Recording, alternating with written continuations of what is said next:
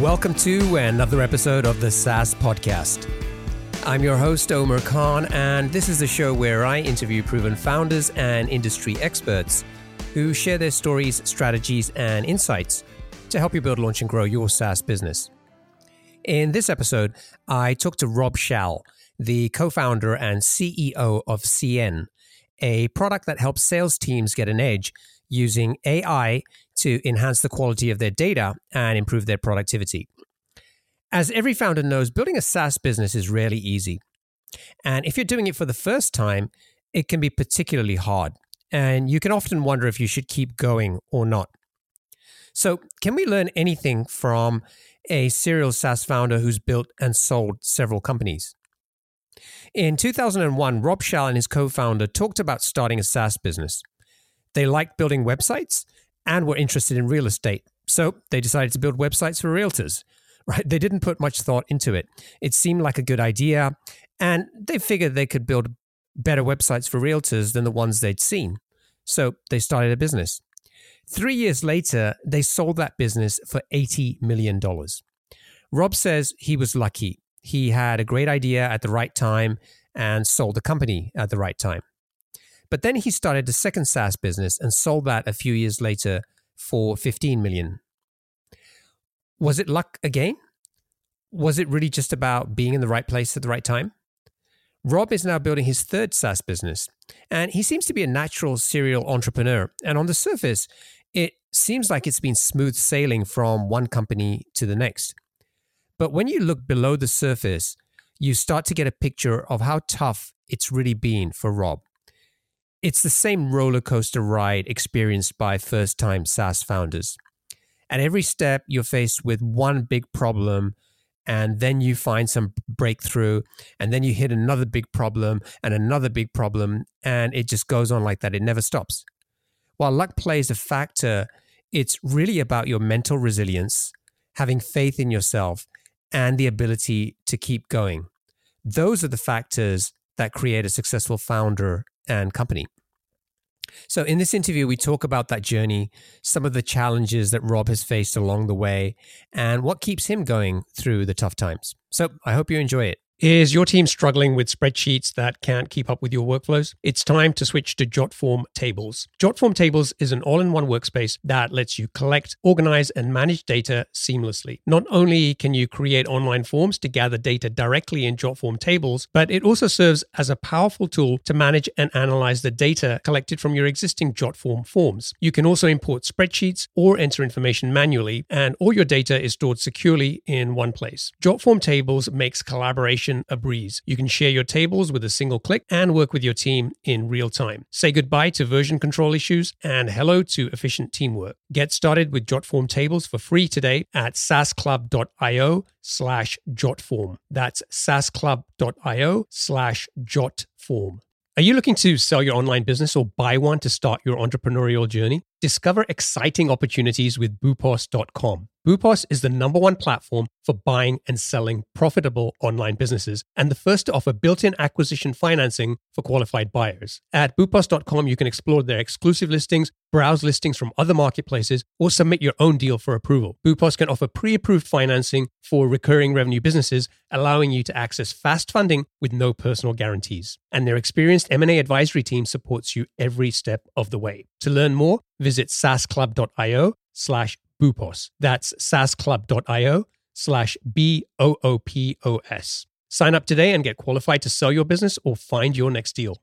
Hey there, SaaS founders. Are you looking to grow your B2B SaaS business to the first $1 million in annual recurring revenue? I've got something that can help you. Introducing the SaaS Club newsletter, your weekly source of proven strategies, practical insights, and exclusive interviews with successful B2B SaaS founders who've been in your shoes and are ready to share what they've learned. Each week, you'll get a quick 5-minute read delivered straight to your inbox, full of growth tactics, lessons learned, and insider tips to help you tackle those early stage challenges and grow your business to 7 figures and beyond. So what are you waiting for? Head over to saasclub.io/newsletter and join over 4,000 other SaaS founders and entrepreneurs who are already using these insights to grow their businesses. Subscribe to the SaaS Club newsletter today and get the support you need to keep moving forward on your SaaS journey. Rob, welcome to the show. Thank you so much, Omar. Now, do you have a favorite quote that helps us get inside your head and just understand like what drives and motivates you? Yeah, I live and die by action, not words. It also happens to be a Def Leppard song, and I'm a huge hair metal fan, so that's my motto. I like it. It's a good one. Before we get started, I'd like you to clear up something important for me. Now, as I understand, you're from Sweden. CN is based in Barcelona. I've read that you're from the Miami area, and your LinkedIn profile says you're from Dallas, Fort Worth. So, where are you from? I am what you call an international man of mystery. We have our business office in Dallas. We'll get into a little bit more of the reasons why we ended up selling our last business to a company there called RealPage. And one of my co-founders is based there. We also have our data science center of excellence here in Barcelona. That's where I'm calling in from today. It just happens to be an excellent place to find data science talent, and it has some benefits from raising money in the US and then deploying them in a place like Barcelona. Got it. Okay, great. I'm glad we got that cleared up. And Sweden is a very cold place in the winter, so I'm not going to go there until the summer probably. All right. Now, before we talk about CN, I want to talk about the startups you worked on before. You're a serial entrepreneur. You've built a couple of startups that had successful exits. And so I want to tell the story about that as well. Maybe let's start by going back to like, what were you doing before you started your first company? That's what I call my office space days. I'm sure a lot of you guys have seen that movie. We were in an enterprise software company, my co-founder and I, Ben, and we just one day said, we can't do this anymore. He ended up going to grad school in New York, Columbia. I went to join a startup, and it was perfect timing. It was spring of year 2000. In other words, it was the end of the dot-com boom and beginning of what became the dot-com bomb. So things not working out exactly like I had planned. And so, like, how did you guys come up with the idea for your first company? Well, we were working in a startup, and we realized that this was not going anywhere. There was no money to be had in terms of investments and so forth. And we said to ourselves, maybe we should just make a company that does not rely on any external financing, that just provides a service and people pay for it right away. And that's what we did. And what kind of research did you do? So, we did not have a lot of, thought, or we didn't put a lot of thought or analysis into it. My co-founder, I think, said, I always like real estate. And I told him, me too. And we ended up creating a business that provided websites for real estate agents.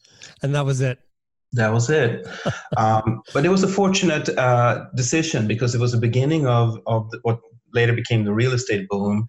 And there was a second thing that happened that year, and it was that the associations of realtors started making the MLS data, the system data that contains all of the properties for sale, available through a program.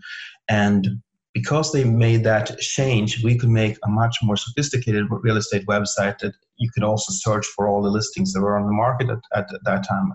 And that was kind of the key ingredients that differentiated our product at that point. How did you get started? Like, did you go out and try to validate the idea, or did you start building a product? One of those things that when you start a business, you probably just have an inkling that whatever you see out there is not the best it can be. And if like I had built, software before, I felt like the websites that I saw out there providing real estate information were not very useful. They provided some listings, but it was only the realtors or the brokers' own listings. So I was like, well, if I'm in the market, I don't want to see 5 listings or 20 listings. I want to see the 10,000 listings that are available. So there was not a lot of research that went into it. It was just an intuition that 10,000 is better than 20. You said you started building websites for realtors. Was this initially a service, or was it a product that they could come up and sign up for and have a sort of a website out of the box? It was originally a service with a couple of product components to it. It was a service in the sense that every single realtor wanted a customized website with their logo and their photos and so forth. So we were able to collect professional services fee for that essentially fueled the company and allowed us then to build the underlying technology, which was the ability to sync all of these MLS feeds, which was very tricky at that time because there was no standardization. There was hardly any XML. JSON was not invented. And we could start building that underlying technology while funding it from the professional services fees. And how did you start finding your first few customers?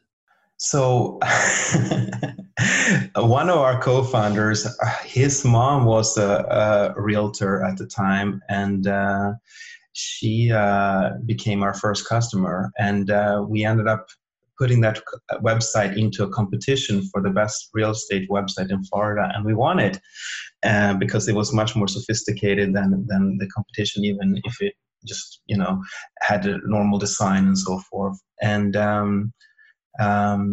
that was kind of like the starting point. When they saw, the other realtors saw what she had, they wanted it too, and we started selling it to all the people in Miami. And then from there, it kind of grew. And the thing that was different from us compared to some other companies that tried to do similar things was that we kept investing into our underlying technology and scaling up the ability to actually process these data feeds and provide a more sophisticated property search and so forth.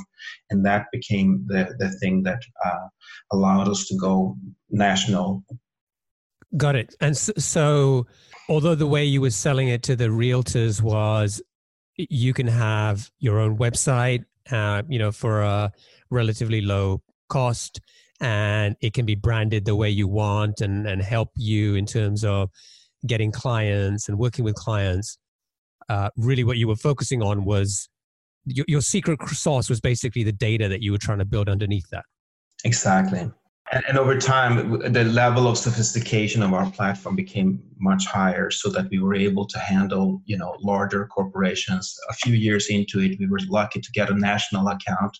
And there all of a sudden, we were forced to not work with one or two or three data feeds. We were working with hundreds of data feeds at the same time. And by at that point, having the software engineering background that we had, we were able to do something that our companies perhaps were trying to do, but did not have the sophistication to do at the time.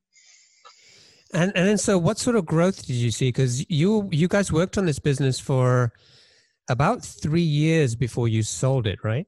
Yeah, we sold it 3 years, and then we joined a second company that had a complementary product, and then we grew it for another 3 years. And it's just shows how important it is to work with the right people. So my co-founders in the second business, they had fantastic relationships with some of the largest brands of real estate brokerages in the US. And we ended up actually servicing 4 out of the 5 largest real estate website brokerage. And we ended up hosting the second most trafficked website for real estate in the country. And we did that by combining business relationships and sophisticated technology. And in the end, we had a successful exit with that business. How much did you sell that for? Around $80 million. Wow, that's not bad for 3 years' work. Well, it was 3 plus 3, so it was 6 years. There you go. It's still not bad. Yeah. And did you, through the process, like before you sold it, did you ever go back and say, okay, now we're getting some traction here. Let's go and try to raise some money and accelerate and add some more fuel to growth? With that business, we did not do that. With my next business, the story was a little bit different.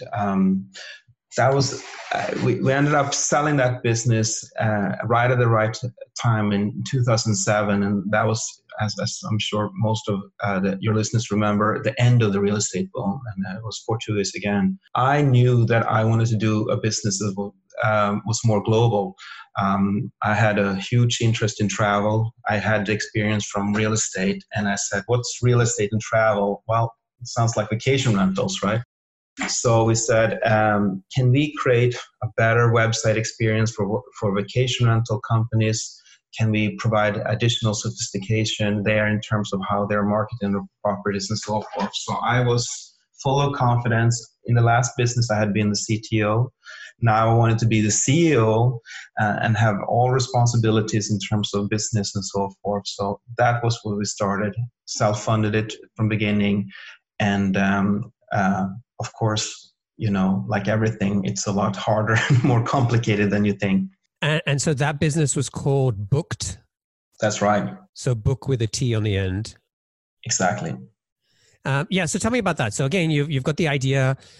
You've probably got a lot more confidence now because you've gone through, built one successful business and had a great exit. And so now you see another opportunity.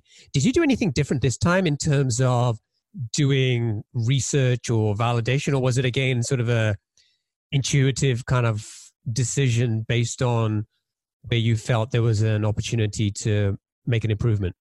No, I felt much more sophisticated at that time and more confident, as you said. And one of the things, I don't know if you heard this expression, generals always tend to fight their last war, and that was a little bit what I wanted to do with this business. There was a lot of problems with that first business. A lot of it around an ever more complex business environment. I think I told you we started with servicing individual realtors and ended up servicing four of the five largest brokerages in the. So I wanted to make a platform and a technology that could scale right off the bat. And I think thinking back on it, we over-engineered the solution in the beginning. So we put in a lot of effort into making this thing enterprise ready when we didn't have any enterprise customers and we were just starting out. So it was a little bit different from the prior problem. So tell me a little bit about that, because there's a lot of founders, a lot of us who make those kinds of mistakes because we're often just so caught up in what we anticipate the issues are going to be that we start over engineering or over designing solutions. Right. And for you, you'd kind of been through that experience once. And I guess maybe that's what was driving it in terms of I don't want to go through that pain again. Right. But like, apart from, do things that don't scale early on, like what was the biggest lesson you learned from that? It is very, very hard to anticipate what needs your SaaS platform is going to have 3-4 years down the road. Chances are that there will be opportunities that you have never thought of, regardless if you have done research or not. This time we did do a lot of research, and I looked at all of the offerings that were on the market at that time, which made me very confident that this was going to be easy. And guess what? It was, of course, not. But that I knew what the market had. I knew that I could build something more sophisticated, something that was more useful, that was more, quote unquote, complete. And then we set out to build that. And then, of course, we still had issues around reaching customers, satisfying their specific needs and so forth. So how were you reaching customers? Like, I'm just sort of thinking through, like, okay, you've got this, like, how do you find customers? Because I guess they're going to be people who are using other sites today, right? Right. So this was more of a SaaS platform for vacation rental managers. And this was before Airbnb had become big. And there were a handful of sites out there like HomeAway and TripAdvisor and so forth that were providing the marketing piece. We wanted to provide the back office system, and we also wanted to connect the back office system with the marketing channels. So that was what we started doing. And for the first couple of years, we were just, going to trade shows, trying to find customers and so forth. And the customer acquisition rate was very, very slow. And we were surviving by doing professional services in the sense that we still had a website product that brought in design fees and so forth. And the thing that changed all of that stuff was we started doing partnerships with some of these marketing sites. And all of a sudden, they started referring us business, and that just changed everything. Tell me what you mean by a marketing site. Like, who are we talking about? What were they doing for those customers? Right. So the typical SaaS product automates the workflow. So we automated the workflow of taking reservations, handling payments, paying out to owners, and providing an online reservation for the customer's own website. What sites like HomeAway, TripAdvisor, and now Airbnb are doing is that they are reaching an audience through their portal, which aggregates a lot of different properties, right? And that brings the customer business, new business, in this case, new bookings for their properties. What we were doing then was that we were integrating with those sites so that the process of managing all of these reservations coming in from different channels and taking payments for them and keeping all of it synchronized when you had maybe 100 properties for each company and so forth, that became seamless. And the solution that had all of those pieces together was much better than having to manually do each one of those things. And that became a much more useful solution, what we called an all-in-one solution. And because it was a symbiotic relationship with those marketing sites, they started referring us business. We were small, they were much bigger, but that fueled our growth. Okay, so you had great success with e-neighborhoods and the exit there. You start the second company. Initially, acquiring customers is slow. And then you start doing these partnerships with these marketing companies and getting customer referrals and more, customer growth becomes a lot easier. And I know you had a great exit with this company as well. Yeah. So it sounds like smooth sailing, right? No. Many mistakes along the way, as always. Because the companies really liked our technology, one of them put in their agreement a right of first refusal. In other words, the right for them under certain circumstances to buy our company. At the time, it seemed like a good idea. It allowed us to get access to all of these customers. It allowed us to tout this very lucrative partnership. And for 1 or 2 years, it all worked great until I decided that I wanted to raise a Series A. And we had a fast-growing business, and we had interesting business metrics, and we had a huge market in front of us. But when visas came and started doing due diligence, and they saw this right of first refusal in our paperwork, they said, no, we can't do that. I ended up not being able to raise money because of that, which became a big issue. Are you an entrepreneur looking to buy a profitable online business or a founder ready to sell? Boopos is the #1 platform for buying and selling profitable online businesses. With their exclusive listings, as well as listings from other marketplaces, and the option to submit your own deal for approval, Boopos has you covered. Plus, they're the first to offer built-in acquisition financing for qualified buyers of recurring revenue businesses, allowing you to access fast funding without personal guarantees. And their experienced M&A advisory team supports you every step of the way. To learn more, visit saasclub.io/Boopos. That's saasclub.io/BOOPOS. Sign up today and get qualified to start your entrepreneurial journey or sell your business at the right valuation with Boopos.com. So let's just explain that issue. So it was like this company that you did the deal with was saying, hey, we want to have the option to be able to acquire you. Exactly. Which sounded great, right? In terms of, wow, we're going to, that could be a potential great opportunity for us if things go well. When you then start to go out and raise money, investors are like, well, why would I invest money in a company that somebody else gets to choose first, whether they want to acquire it or not? Exactly. So that was a little bit of a hard lesson to learn. In the end, through relationships and through trust, I was able to renegotiate our agreements so that that clause went away. It was a huge relief for us, obviously, to kind of be able to reset that thing. And it then paved the way for a successful exit later on to complete a different type of company. This company you worked on for about 6 years as well, right? Yeah. And how much did you sell this for? 15 million. All right. So now we've got 2 successful exits under your belt. Let's talk about CN. Like, how did that come about? Right. So what was interesting about the second business was that we ended up selling it to a public company, and we ended up merging it into a second business that was based here in Barcelona. And all of a sudden, we had gone from 2 to 100 salespeople in a period of 2 to 3 years.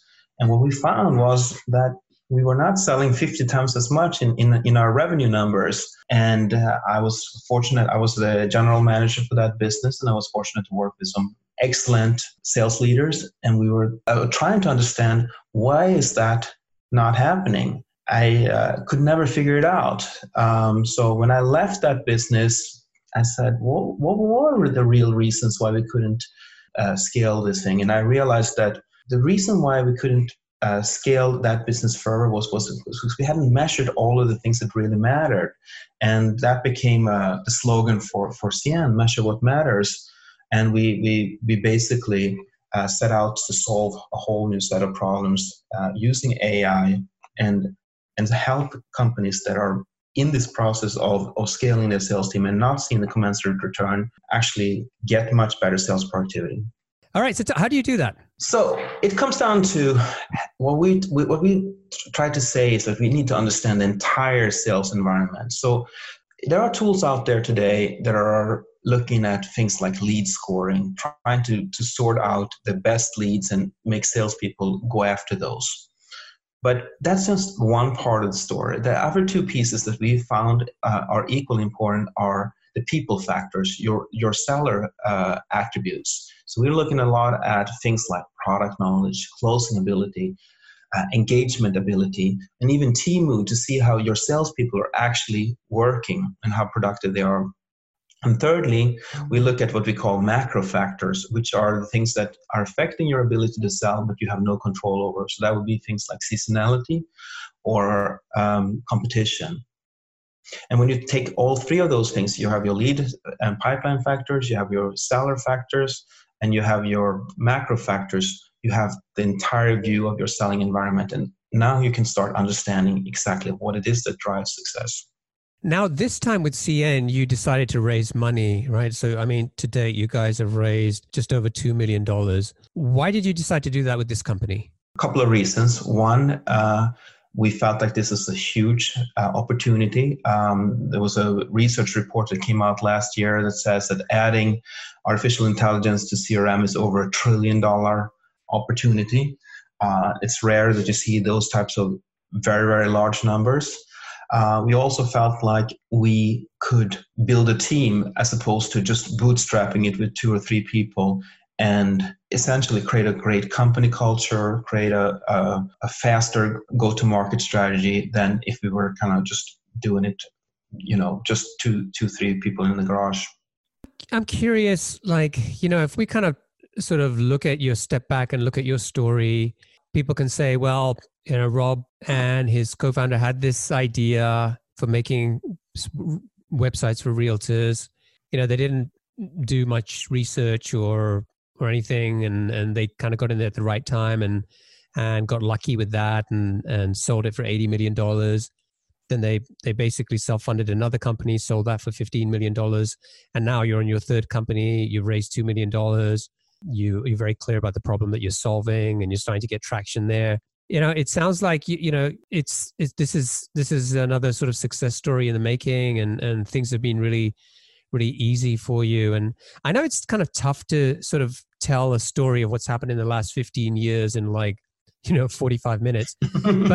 But give our listeners a sense of like, when you look back, like what are some of the times that were really some of the tough times, or the things that you wish you had done differently?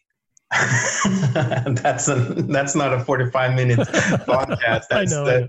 2-3 days of psychotherapy. But the most important thing to remember for first time founders is that it's never going to be smooth sailing. It never, like, you look at all these founders and you hear my story, it sounds like I had a lot of success and so forth. It has not been easy. It hasn't been smooth sailing. It has been problems, breakthrough.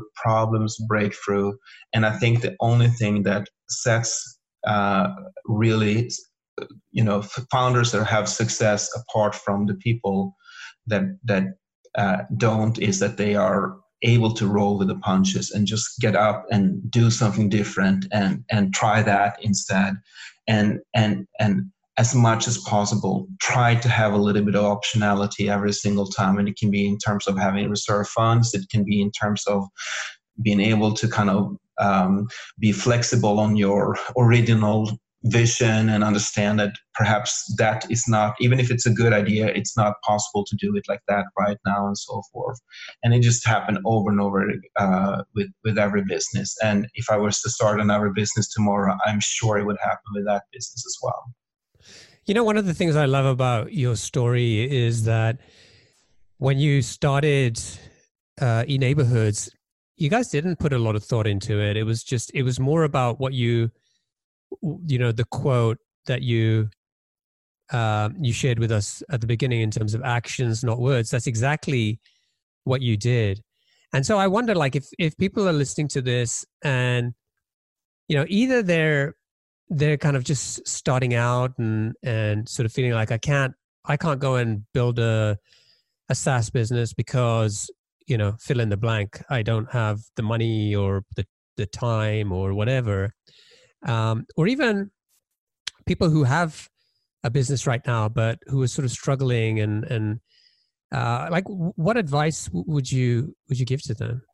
Well, the one thing that I've had, and I touched on it a few times, is luck. I have had luck in the sense that I have created businesses at the right time that had, macro tailwinds. If you get my drift, I started a real estate business in 2000, and I had 7 years of tailwinds because the real estate market was going crazy. I started a vacation rental business in 2008, and that was a year or two after Airbnb came on the market and became the most valuable startup ever. So, and now I'm in an artificial intelligence AI first startup where we're trying to do something slightly different. We're no longer just trying to automate workflows, trying to augment decision making, and I feel like we have a lot of tailwind in because of that. So I have, through luck and hopefully a little bit of skill, picked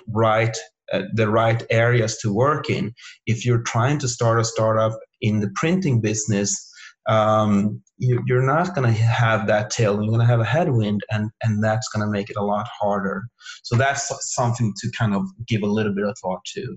Am I going into something like, and this is a little bit trite, but this that expression from Wayne Gretzky: skate to where the puck is going to be, not where it is right now, right?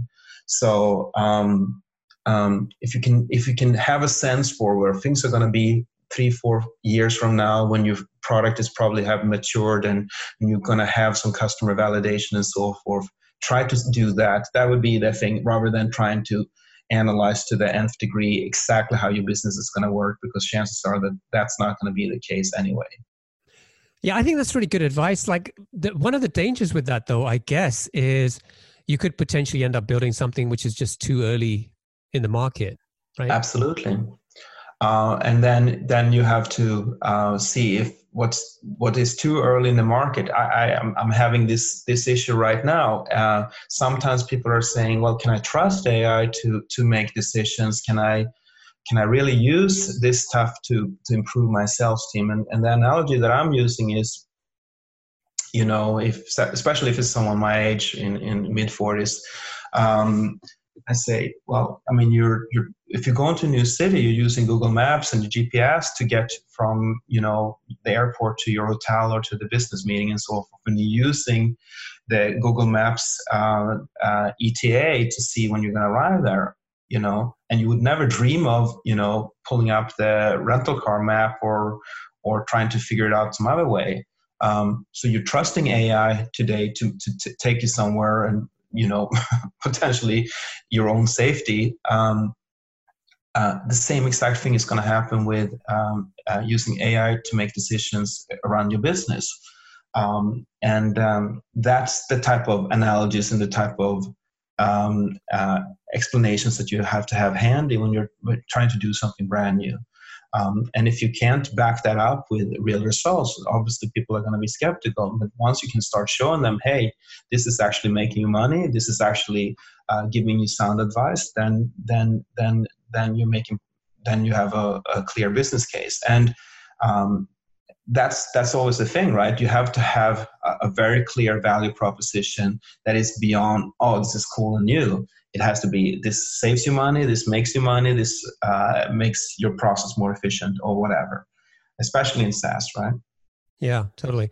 I'm curious, like, what is your perspective on AI, and for, people who are not skeptical, but maybe, have the fear of what the future might hold, and people are going to not have any jobs, and AI is going to kind of take over the world. And like, what's your perspective on that?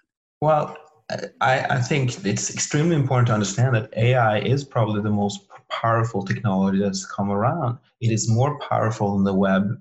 It is more powerful than just mechanics in general, because this affects how we are interacting.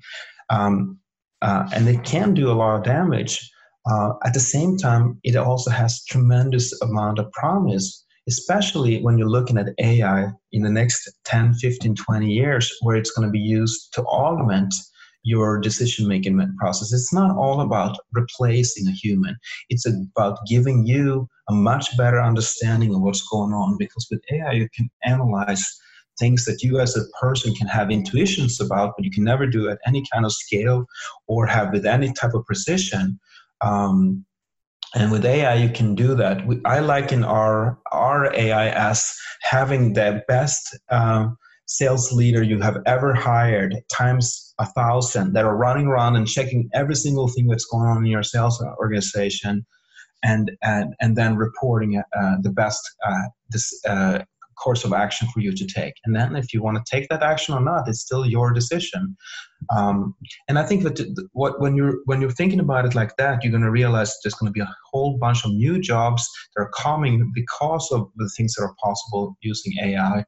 So while there's certainly going to be some automation that replaces human labor, there's also going to be a lot of new jobs. Just like, all of the whole SaaS revolution, the whole online thing has created a ton of new positions that did not exist 10, 15 years ago. Yeah. Can you give me one example, maybe a use case of like a problem that CN is solving for a salesperson today? Sure.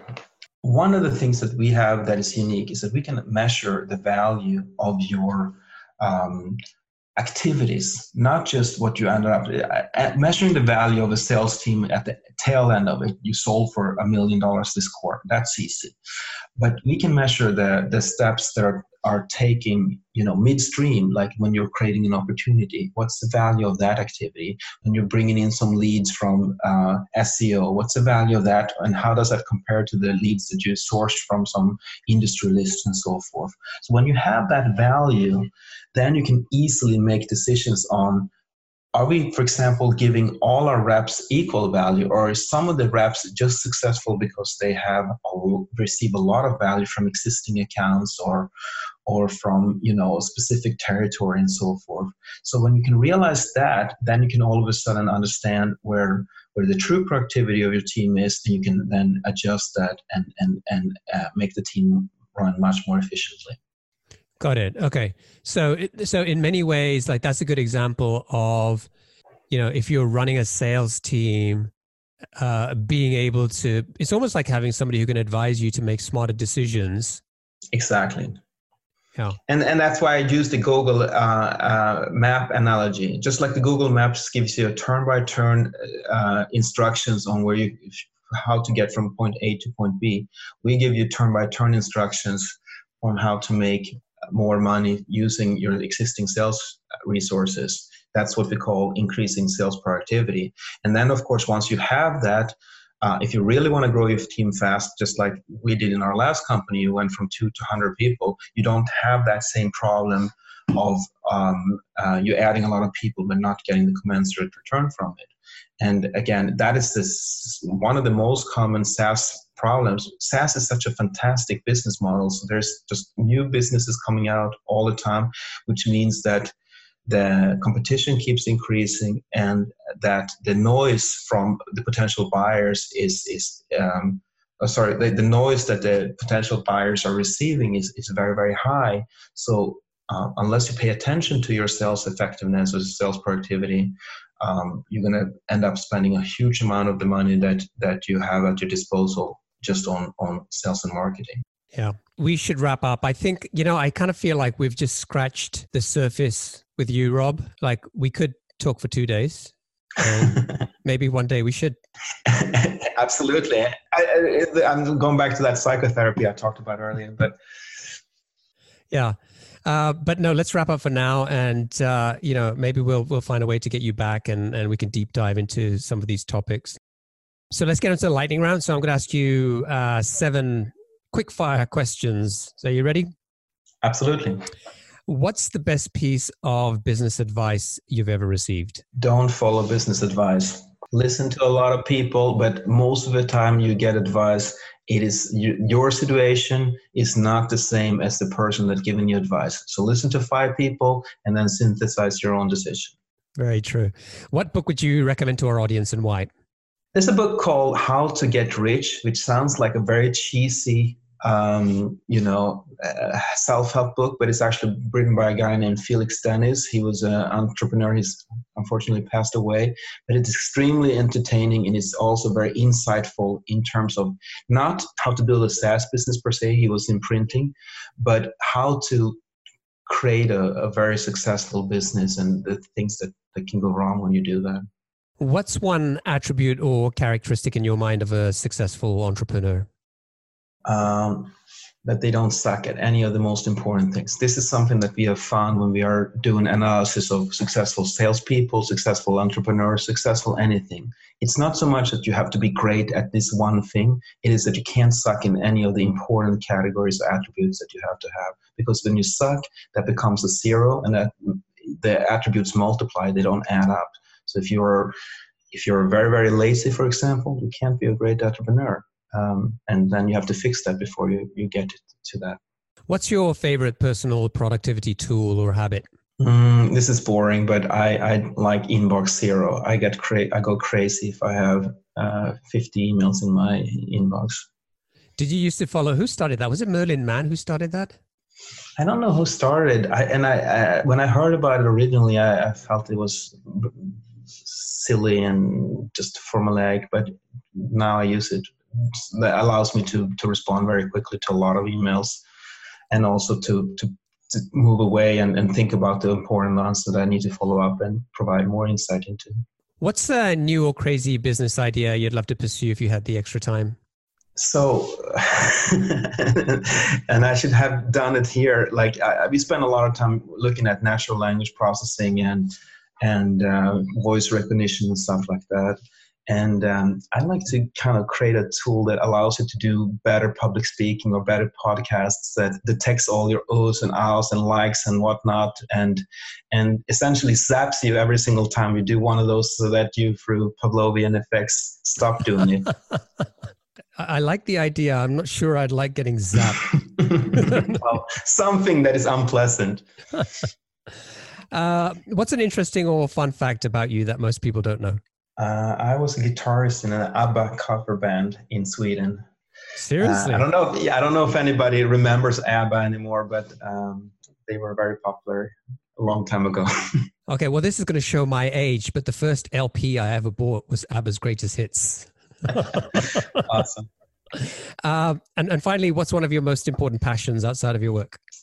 I love skiing, and I'm fortunate to be spending a lot of time here in Barcelona. We were 2 hours away from great skiing and, 10 minutes away from the beach. So that's a perfect place for me.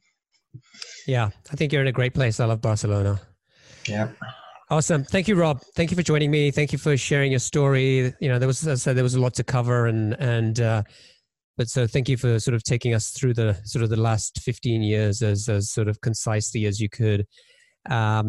Now, if people want to find out more about CIEN, they can go to CIEN, that's CIEN.ai.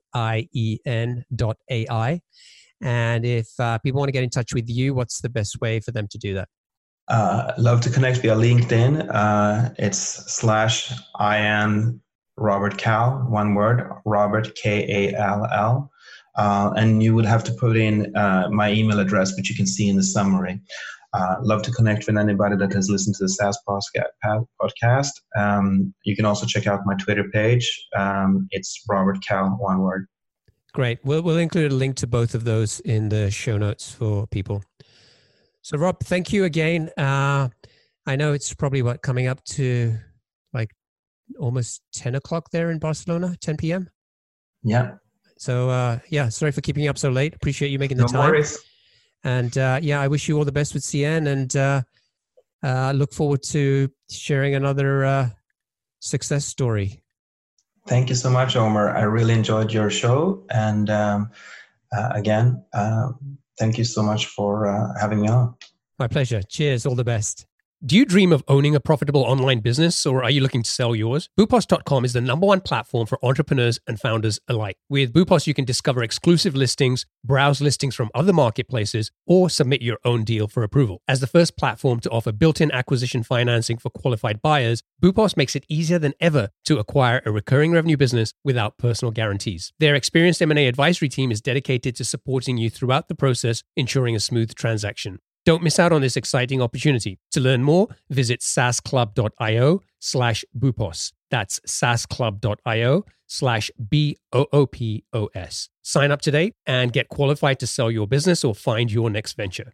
Are you still wrestling with rigid spreadsheets that slow down your team? Jotform Tables is a solution you've been looking for. Jotform Tables combines the power of a spreadsheet with the flexibility of a database. You can collect your data through customizable online forms, and Jotform Tables automatically organizes and stores all the data submitted through your Jotform forms. You can also import and export files and collaborate with your team effortlessly. All changes are synced in real time, so everyone is always on the same page. But Jotform Tables is more than just a spreadsheet alternative. With conditional formatting, data visualization, and more than 250 integrations, it's a complete productivity platform for your team. You can even automate tasks and workflows to save time. Ready to centralize your data, boost your team's efficiency, and take your productivity to new heights? Sign up for free at saasclub.io/Jotform. That's saasclub.io/Jotform. Hey, are you struggling to grow your SaaS business? Well, you're not alone. But the good news is you don't have to settle for slow growth. The right tools can be a growth game changer. And that's where the SaaS Toolkit comes in. This free guide cuts through the noise and shows you the 12 essential types of tools successful SaaS startups have used to get to 7 figures and beyond. It gives you specific examples and makes practical recommendations to help you find the perfect growth tools for your needs. So stop feeling stuck. Visit thesaastoolkit.com to download your free copy and unlock the growth potential you've been missing. That's thesaastoolkit.com.